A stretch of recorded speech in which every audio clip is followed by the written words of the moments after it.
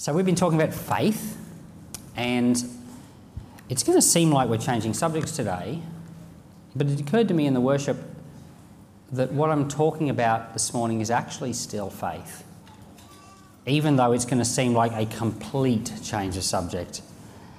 And but what's prompted this message this morning is actually current affairs. It's not very often that current affairs would dictate the sermon, and we're not even going to be talking about the current affairs. It's just things going on at the moment in Israel and in the Middle East. We're not going to talk about those things, but those things have caused reactions in the body of Christ all over the place. There's all sorts of things on Facebook, and it is a tricky subject, but I think we need to take it. It's actually important for us to take a few minutes and to ask ourselves the question, what is Israel? And the proper answer to that question changes a lot of things. So we're not even going to talk about the war or any of the stuff going on. I agree, everything that is happening is horrible. No matter which angle you look at it, it's horrible. And I know there's so many people who have been saying, we've got to pray for Israel. We do have to pray for Israel. Not just Israel, the whole entire situation. We have to pray about it. But how do we pray about it? We need to be biblically informed. We need to know what the Bible has to say, and then we need to pray in the way that Jesus would pray. If Jesus was going to pray, we need to pray like him, and not just pray off our feelings, or not just pray based on how other people are telling us to pray. We need to know what the Bible says. And so we're going to go to, I think, probably the greatest expert on this topic in the Bible, and that would be none other than St. Paul. Don't you think he would be, if there was anyone in the Bible that knew what Israel was, it would be Paul? Wouldn't you say? Let's find out this morning what Paul thinks Israel is. And I remember a few years ago my father did a whole series of messages on the end times, and those were quite ground shifting for quite a few people in thinking, just having a proper grounding in interpreting what's going on around you. I remember there were YouTube videos at the time that said, this September, the 4 horsemen of the apocalypse will ride. There were videos like that, which are all very interesting, and even if you didn't believe them, you did want to still watch them. But I and thankfully most of us here, we're not alarmed by that type of thing anymore, because we've got a pretty solid grounding on how to understand things like the horsemen of the apocalypse and stuff like that. We understand our Bible in a fairly solid way. And we need to understand Israel in a solid way too from the Bible. If you don't, if you misunderstand Israel, you will pray in strange ways. You will act in strange ways. It causes countries to do strange things, and it has an effect on the world around us that we don't want. And I'll get to the end of this message and I'll explain a couple of the things that thinking wrong about Israel will have an effect in the wrong way, which is very harmful to the gospel. So it's really important, for the sake of Christ, for the sake of your prayers, for the sake of the gospel, to be super clear about what Israel actually is. And we're going to do that today. So we're going to go to Romans chapter 9, St. Paul. And he's writing to the Romans, the people who lived in Rome. And because, the Romans could be anyone in the Roman Empire. They're all Romans. But no, he was writing to the actual Romans who lived in Rome. So Rome, it was a funny church, the Roman church, because, and this isn't my subject right now, I'm just getting slightly rabbit-trailed to just give you a bit of clarity for the book of Romans. But, when the Israelites, when the people of Judah were attacked by King Nebuchadnezzar in the Old Testament, the Israelites spread all over the ancient world. So they ended up in Rome, as well as in lots of other places. So it turned out that Paul, starts travelling all around the world preaching the gospel, and everywhere he goes he preaches to Jewish people first because they've actually already got the understanding of the Bible, and it's really, really simple to turn up to find the Jewish people and, explain, hey, now we know who the Messiah is, and in an instant you have a church. It's the perfect starting way to start. But in Rome it was interesting because one of the Roman emperors, and I was just scratching my head earlier this morning trying to remember it, I wished I'd have looked it up, I think it was Caligula, decided he didn't like Jewish people and he kicked them all out of the city of Rome. So we ended up with a church in Rome with no Jewish people in it at all. It was just all Gentile people. But then after a while the Jews started filtering back into the city, so you ended up with this kind of a church there that was, the Gentiles were in charge. So in lots of other places you have all these churches where it was the Jews that started the church and the Gentiles were adding in, but the Jews were in charge. But in Rome you've got this church where the Gentiles are in charge, and Paul had never been to Rome, but he got there eventually. But he writes this letter to the Romans, and he's got to sort out the Jewish Gentile stuff for them, because all sorts of crazy stuff were going on. The Jewish people thought they were the better Christians. The Gentiles thought they were the better Christians, so they were doing it their way, which they thought was clearly the better way. The whole book is really, this is kind of the context of the whole entire book. But there are 3 whole chapters just explaining what's Israel. We're going to look at chapter 9 today. But when you get to chapter 14, which is not our topic for today, he talks about the weak and the strong brothers. You remember, has anyone ever heard of this? The weak and the strong brothers were actually the Jews and the Gentiles, except the Jews thought they were the strong brothers and that the Gentiles were the weak, but the Gentiles thought they were the strong brothers and the Jews were the weak. Interesting, but it's the context of the whole book. The Jews thought they were strong because they had the way of doing it that was really ancient. And you Gentiles, you don't do things properly, and we're the strong ones and you're just the Johnny-come-latelys that but the Gentiles thought, we don't have to follow all these antiquated laws.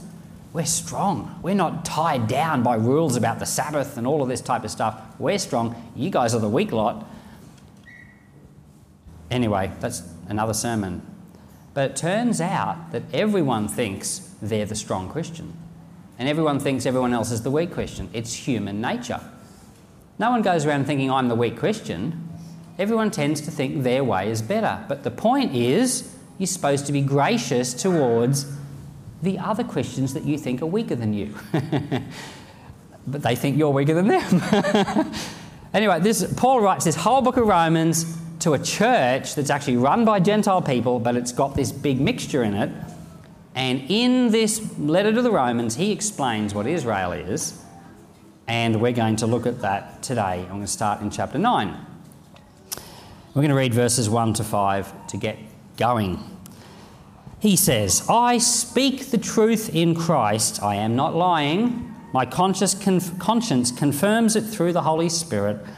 I have great sorrow and unceasing anguish in my heart, for I wish that I was cursed and cut off from Christ for the sake of my people, those of my own race, the people of Israel. Theirs is the adoption to sonship, theirs the divine glory, the covenants, the receiving of the law, the temple worship, the promises, theirs are the patriarchs, and from them is traced the human ancestry of the Messiah, who is God, over all forever praised. Amen. So he starts out by saying, I'm really saddened for my people, my race, the people of Israel. They've got all this stuff. They've got it all. They were called. They were the chosen people. They had the promises, the prophets, the Bible. They got the lot. Jesus was Jewish. Why is he sad? Why is Paul sad? Because he'd say, hey, they got it all. They had the promises and the prophets. They had the Word of God. They had Jesus. The Messiah was Jewish ancestry. If they had it all, why is he in such anguish about them? you're about to learn something. If everything was okay, he wouldn't have been in anguish, but it wasn't okay. And it bothered him a great deal. So we're going to come back and answer the question about why wasn't it okay and why was he so bothered about this. But let's go and let's read verses 6 through 9. He says, "It is not as though God's word has failed." You know, like they've been given all this stuff. They've been given God's word. And God's word hasn't failed. But he says, "For not all who are descended from Israel are Israel." Stop about now. He's starting to define. Not everyone who's descended from Israel is Israel. We start to see that Israel isn't ethnicity. He says, "Nor because they are his descendants are they all Abraham's children." Being born the child of Abraham doesn't mean you're his descendants. Just because you can trace yourself back to Abraham does not mean you're Israel. On the contrary, he says, "It is through Isaac that your offspring will be reckoned." Now, it's going to sound like an oxymoron. I'll come back and explain it in a second. In other words, it is not the children of physical descent who are God's children, but it is the children of the promise who are regarded as Abraham's offspring. For this was how the promise was stated: "At the appointed time I will return, and Sarah will have a son." Now you would say to yourself, all right, Isaac, he was a physical son, right? He was actually descended from Abraham. So what's the go with this? But no, Abraham had two sons. He actually had more than two, but the two that we often know about. Ishmael was the son that he had through trying to have a son. But Isaac was the son that he had through faith, through a promise. Now, they're both descendants of Abraham, but it turns out it's through the promise that you become the son of Abraham. So Israel is not the son that comes through the effort of trying to be a son. It's not the son of natural descent. The son, or the true Israel, is a result of a promise. And it's a result of faith. So he makes the point that not all Israel, not all ethnic Israel is Israel. The ones who are in because of the promise, those ones are Israel. So in other words, there's a whole bucket load of people that are descended from Abraham. We call them the children of Israel. We call them, Israel. And some of them are Israel, but they're not all Israel. Some are, but some aren't. And the thing that makes the difference is faith. Faith in Christ, as it turns out. So it's through Isaac. It's through the promise. So, let's jump a heap of verses. Now, you're actually going to get homework. You're going to have to go and read. Because I don't have time to explain all of this. And this topic was so big, I've decided I'm going to go for the very, very simplest approach this morning, just to make it simple. But the topic is huge. You should go read all of Romans chapter 9, all of Romans chapter 10, and all of Romans chapter 11 for homework this week. And then think a great deal about it all. But I'm going to now skip right up to verse 25 of Romans chapter 9. Now he's going to quote Hosea. Now Hosea, I'm really looking forward to getting to Hosea in my Bible videos. Hosea is one of the fated prophets who had a wife command from the Lord. Quite a few of these prophets were given wife commands. So for example, Jeremiah was told, do not get married. A horrible wife command. Ezekiel was told, your wife's going to die tonight, don't be sad. That was a horrible wife command. Hosea got told, go marry a prostitute. Another horrible wife command. There's a whole collection of these wife commands with the prophets. I'm just grateful I wasn't one of them. But Hosea marries this prostitute, and she goes off doing what they do and ends up having children that are not his. So it's not just the fact that he's got an unfaithful wife, it's the fact that he ends up with kids that are not his kids. Because, you know, ancient times, family planning wasn't as much of a science as it is now. And so he ends up with children that are not his children. And I'm looking forward to doing the book of Hosea because the meanings of the names of the children are really interesting. The first child is called Lo Ami, which means basically not my kid. Ami means people, Lo means not my people. So his first child is born and he's basically called not mine. It's really, really sad. You go way back to the Old Testament, way back, and the Ammonites, remember the Ammonites? That's the word for people. That lady that called her son Ammon because it was her son, it was my people. Actually, it was because her father was the dad. It was a bit weird, so that's why it was my people. But that was Ammon or Ami, but you get to Hosea and it's Lo Ami, not my people. This boy that was born, not my kid. The second girl that's born is Lo Ruhamah, not loved. Look, the whole Hosea story is just tragically horrible.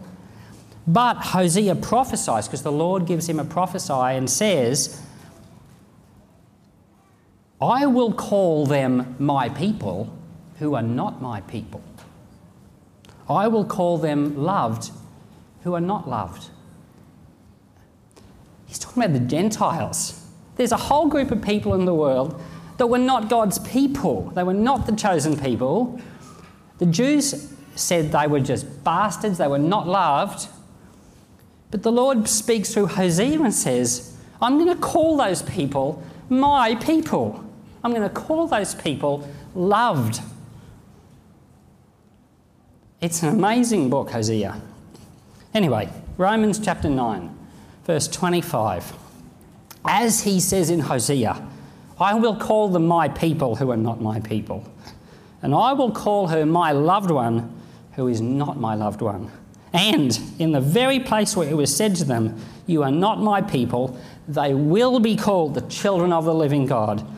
Isaiah cries out concerning Israel, though the number of the Israelites be like the sand of the sea, only a remnant will be saved. Israel is a multitudinous nation, but only a part of Israel is saved.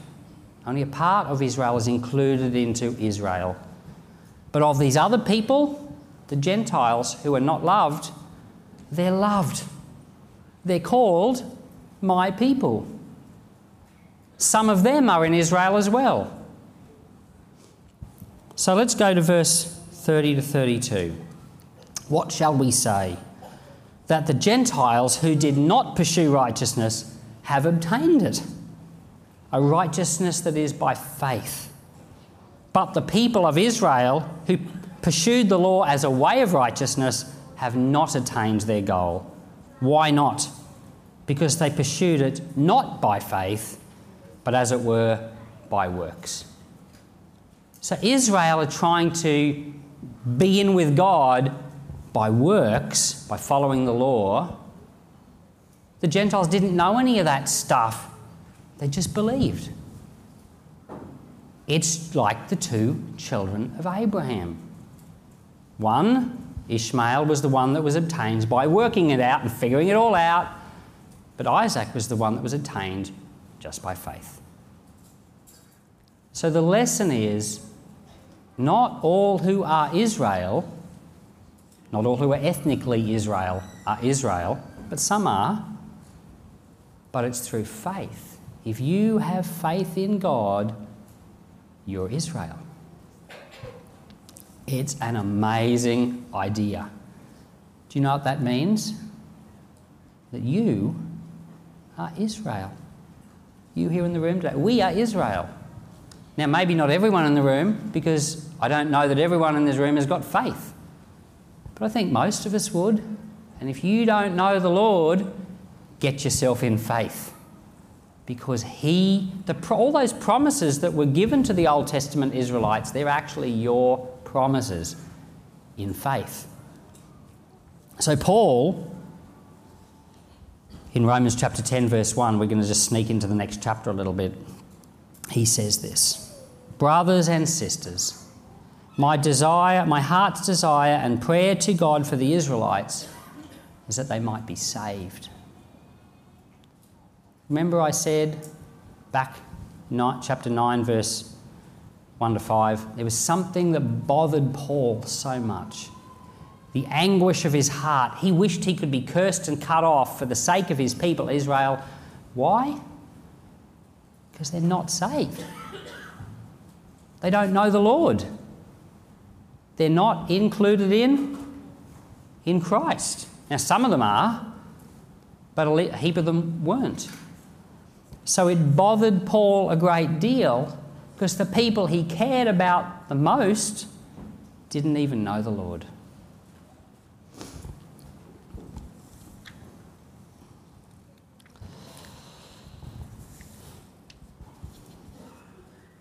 There's actually 7 Israels. There's 7 things that are called Israel. There's really only one true Israel, and it's the subject of another sermon. And the true Israel is actually Jesus. Jesus Christ is the true Israel. And if you are in Jesus Christ, then you are Israel too. But there are 7 things that we call Israel. Number 1, it's Jacob, a person. His name got changed to Israel. Number 2, it's his descendants, ethnic Israel, or the children of Israel. Number 3, there was a country in the Bible called Israel, the nation of Israel. Number 4, Israel had a civil war and split into 2 countries, and the northern nation was called the nation of Israel. So it's the divided nation of Israel. That's number 4. Number 5, it's the true Israel, Jesus Christ. Number 6, it's renewed Israel or spiritual Israel, which is the topic I'm talking about today. And number 7, there's a country in the world today called Israel, which I contend is not even mentioned in the Bible at all. Some people said, some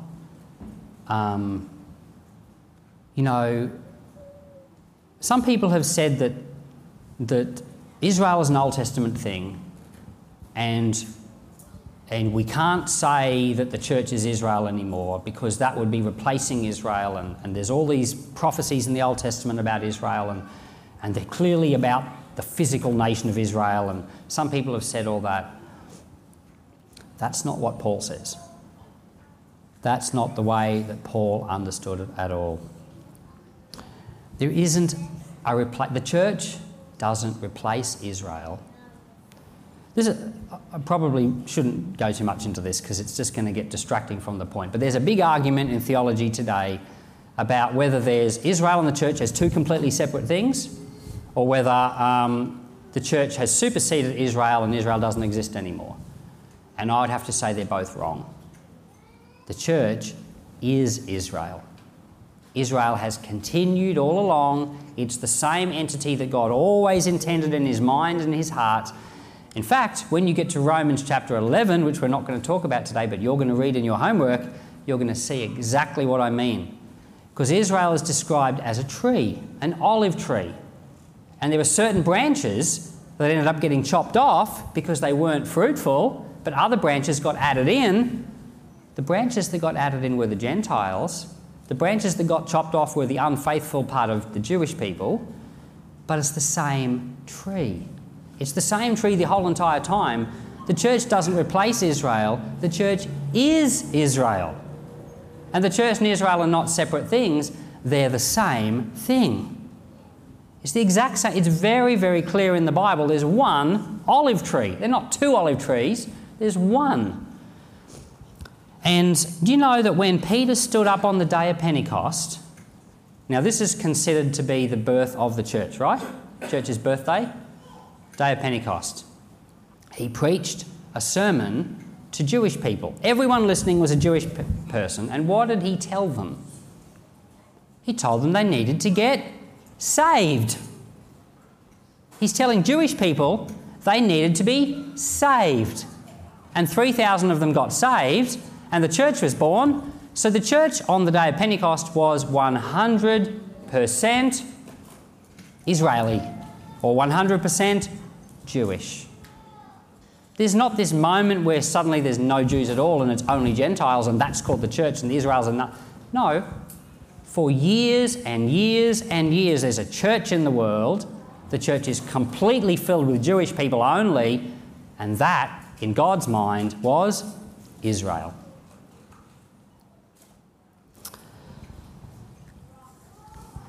As we look back through the Bible, there's lots of stories about Israel.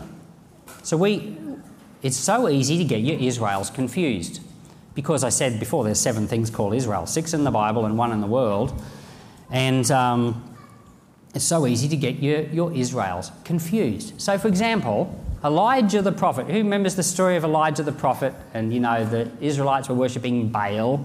And Elijah comes along and says, if God is God, worship him. But if Baal is God, worship him. Remember that whole story? I think it's 1 Kings chapter 17, or it's somewhere there, or anyway, forgotten. 2 Kings it would be. That's Israel. That's the nation of Israel that was worshipping Baal. Are we going to hold them up as a great example of what the true Israel is? Not at all. The Lord had to send a prophet along to them to try to get themselves sorted out, because it turned out Israel wasn't even worshipping the Lord.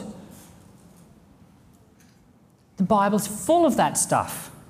Over and over and over and over again, Israel is not following the Lord and he has to send a prophet. Eventually he has to send his very own son, Jesus Christ, and they kill him. But some believed. Thank God. Or we wouldn't exist. So when Paul says that they've got the promises and they've got the patriarchs and did God's word fail? Not at all. He's completely right. Thank God we have all those things. Thank God there was a historical Israel. Thank God for all the prophets and the promises and the temple and the law and the Messiah. Where would we be without any of it? And wherever the real thing was, that was Israel. But that was all surrounded by fake Israel all around. In the day of Elijah, some people were in Israel, but all the people who were ethnically Israelites were not in the true Israel. Otherwise, there would be no need for a prophet. Moses, the entire nation had no faith, only Joshua and Caleb. The entire nation, a whole generation went past. God got rid of that 600 and whatever it was, 1,000 people, or 1.2 million, whatever it was. Had to have another lot that could go into the promised land because that lot had no faith. That was Israel, but it wasn't Israel, except for Joshua and Caleb and Moses. What about Jeremiah? Anyway, but the point is, you can go through pick a spot in the Old Testament, and there are the faithful ones who are Israel in God's mind, but then there's all the other people that are ethnically descended from Abraham that are living for themselves or living without faith, or whatever you want to call it as. In the Old Testament, in the book of Leviticus, the Lord says to Moses, but to all the people, he says, that he wants to have a holy nation, a royal priesthood, a people devoted to God. What does Peter say about the church in the New Testament? Exact same thing. He wants to have a holy nation, a royal priesthood, people devoted to God. If you're in Christ, that's the holy nation that the Lord was wanting. He started it way back there in the Old Testament, and hopefully you're a part of it now. Right? Except back then, the Levites were only the priests, but now you're all the priests. So you've all got priestly responsibilities in God's holy nation. Back then there were 12 tribes, one of them was called the Levites, but now you're all Levites. Or you're all priests, let's just say that. Because if you've got faith, you are a part of Israel, and you've been called to serve. So when you look at it from Paul's point of view, it's really, really clear. I have a son who is not my biological son. You all know David Elijah, right? But his last name is Ali, and he, I can tell you, is an Ali. There's no other way. It doesn't even cross my mind that he's not an Ali. I have not even thought this thought. I'm only explaining it to you now. I'm thinking it now as I'm explaining it. But it doesn't even enter into my mind as a thought that he is not my real son, so to speak. Never ever think of it. I decided when I took that kid into my family, he was my kid. And he accepted me as his real dad. Doesn't mean we agree about every single thing in life, but he's my real kid. He's a part of my family. It doesn't matter if you're not biologically related to Abraham. You are God's real family if you've put faith in him. If he accepts you, you're in the family and you are Israel. It cannot get any clearer than that.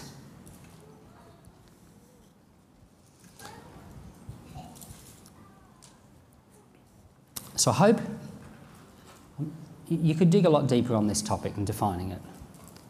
But to basically say, what is Israel? It's anyone who's put their faith in Jesus Christ and has become a believer.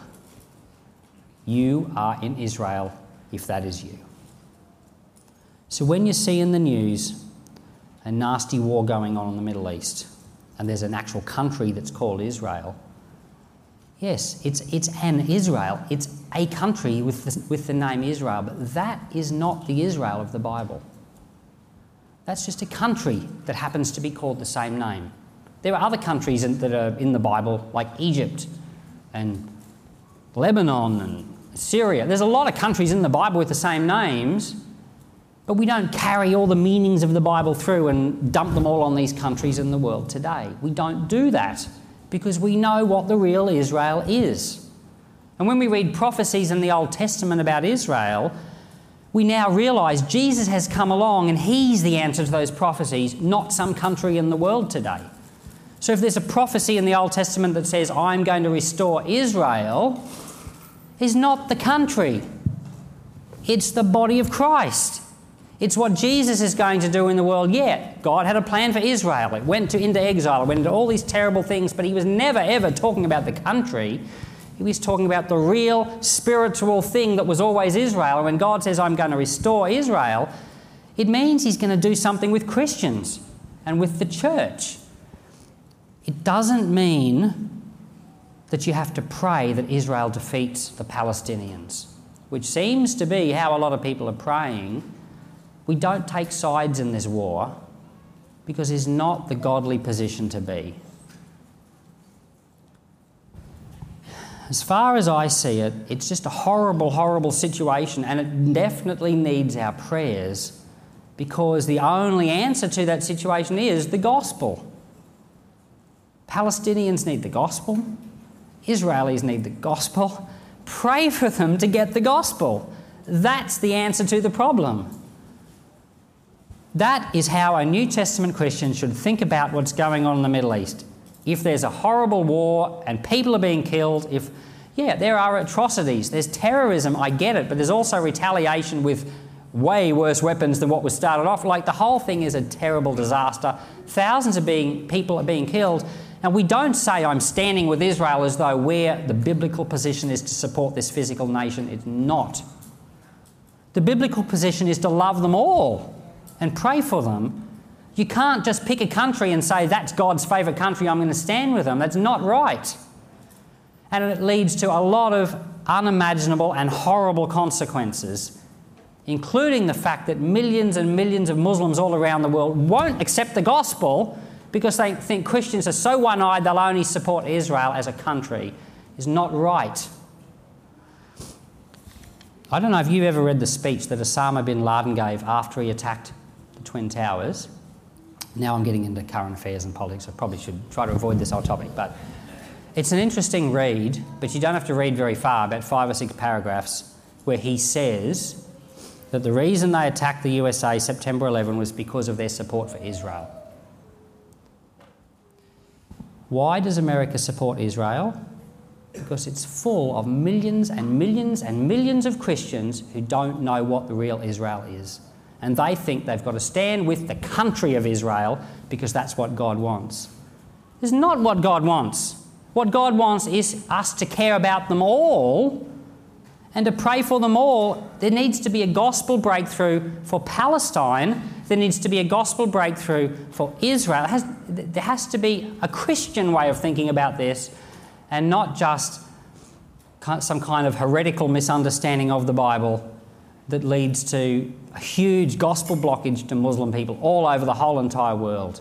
You can hardly talk to a Muslim about the gospel with this just coming up straight away and stopping them from receiving Christ. It's got to be sorted out.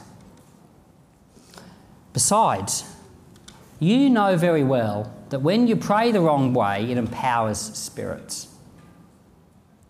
If you're in this church, you would have learned that because of my father's great teaching on these topics. When you pray the wrong way about Israel, you empower spirits that do a great deal of harm in this world and kill a lot of people's lives. And we as Christians have to get our brain in the right place. So don't post, "I stand with Israel," because but pray for Israel 100%, definitely. Pray for the country of Israel, but pray for the church as well, because we need to be clear about these things. And there's quite a few verses in the Bible that say, "Pray for the peace of Jerusalem." When I read a verse like that, I think of it in two ways.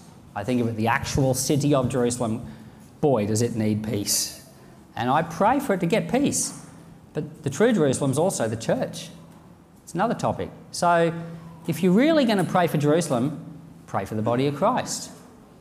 Pray for the Prezzies down the road. Pray for the Anglicans and the Catholics. If you're going to pray for Israel, pray for your fellow Christians that live right here in Rockhampton. That's praying for Israel. There's a lot of verses in the Bible that say things like, if you pray for Israel, if you pray for Israel, you will prosper. Whoever blesses you will be blessed. Whoever curses you will be cursed. It's not the physical nation of Israel that those promises apply to. It's the church. Bless the church.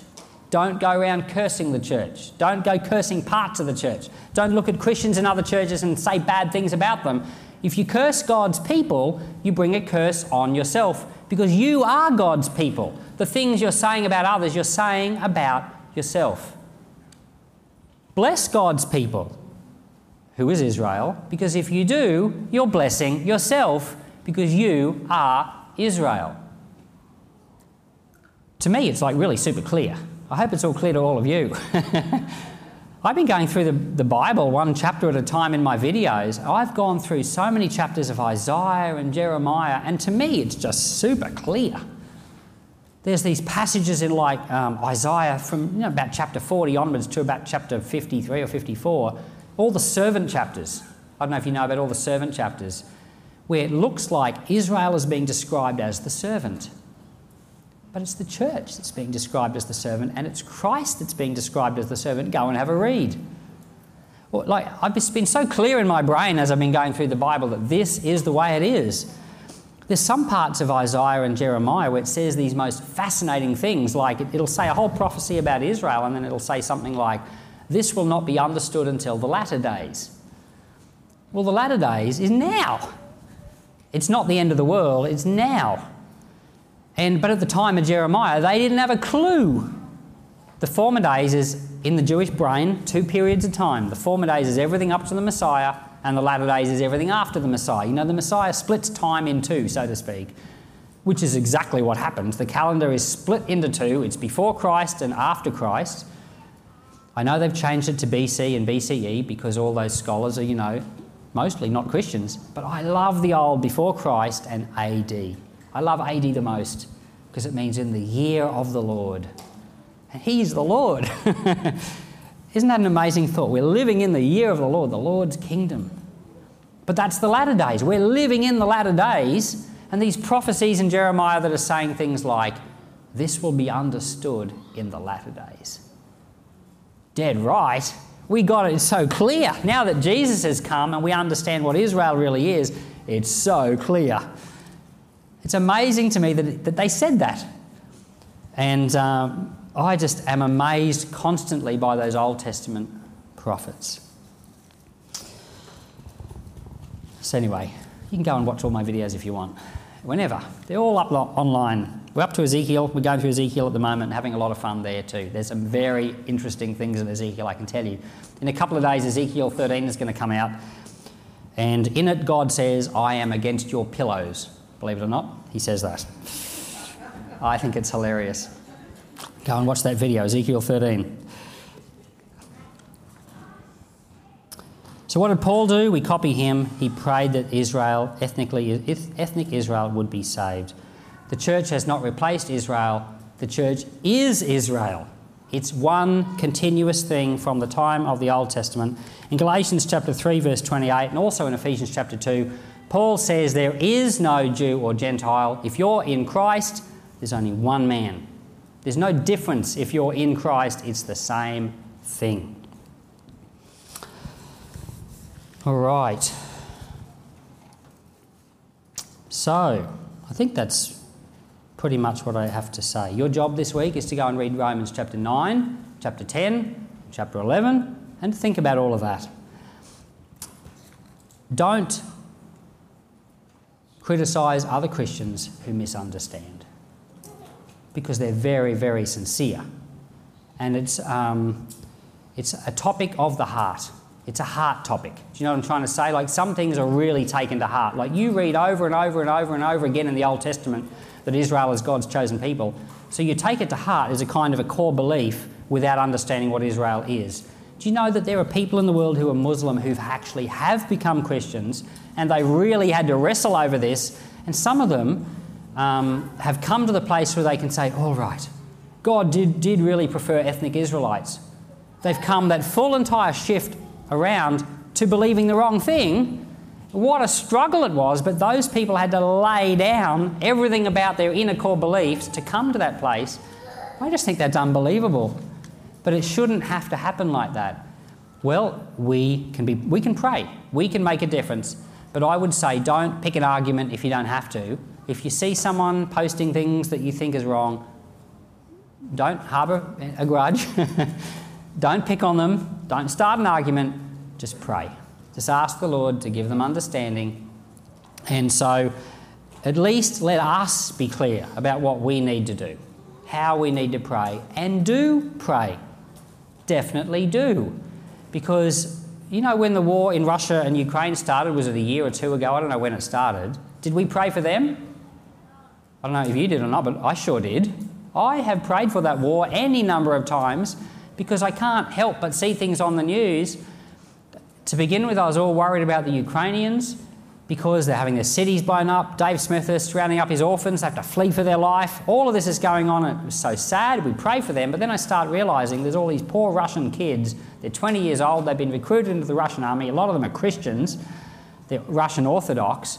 They got no choice about the matter. They're getting killed. Mums are losing their kids over a war they didn't want. The whole thing there is a terrible disaster as well. So then I start praying for the Russians as well. What else would we do? Of course we would pray about everyone. That's what Christians do. It's just that because this current thing has got, one of them's called Israel, it just confuses everything. But no, let's just remove the confusion. Let's be Christian. Let's love them all. Let's pray for them all, and let's believe that gospel blockage that's out there in the world stopping Muslims from finding the Lord, let's believe that'll be removed. So let's not make it harder for them than we have to. All right? So we've been talking about faith. Like we talked last few weeks about how to witness. You witness by faith and grace. Last week we talked about how to get in faith, and now it seems like a complete change of subject, but in reality, Israel is those who are in faith. Right? So it's still the same topic, even though it's a completely different angle. So what are we going to do? We're going to be people in faith, aren't we? Right. But we're also going to do what Paul did. And we're going to allow the burden of others that don't know the Lord to rest upon our heart, and we're going to pray for them. So if you see things on the news that bother you, and, you know, why wouldn't they? They're sad. Pray for them with a big Christian heart of love, just as Jesus Christ would do. All right? I'm going to invite the band to come. We're going to have a prayer. And we'll leave you with these thoughts.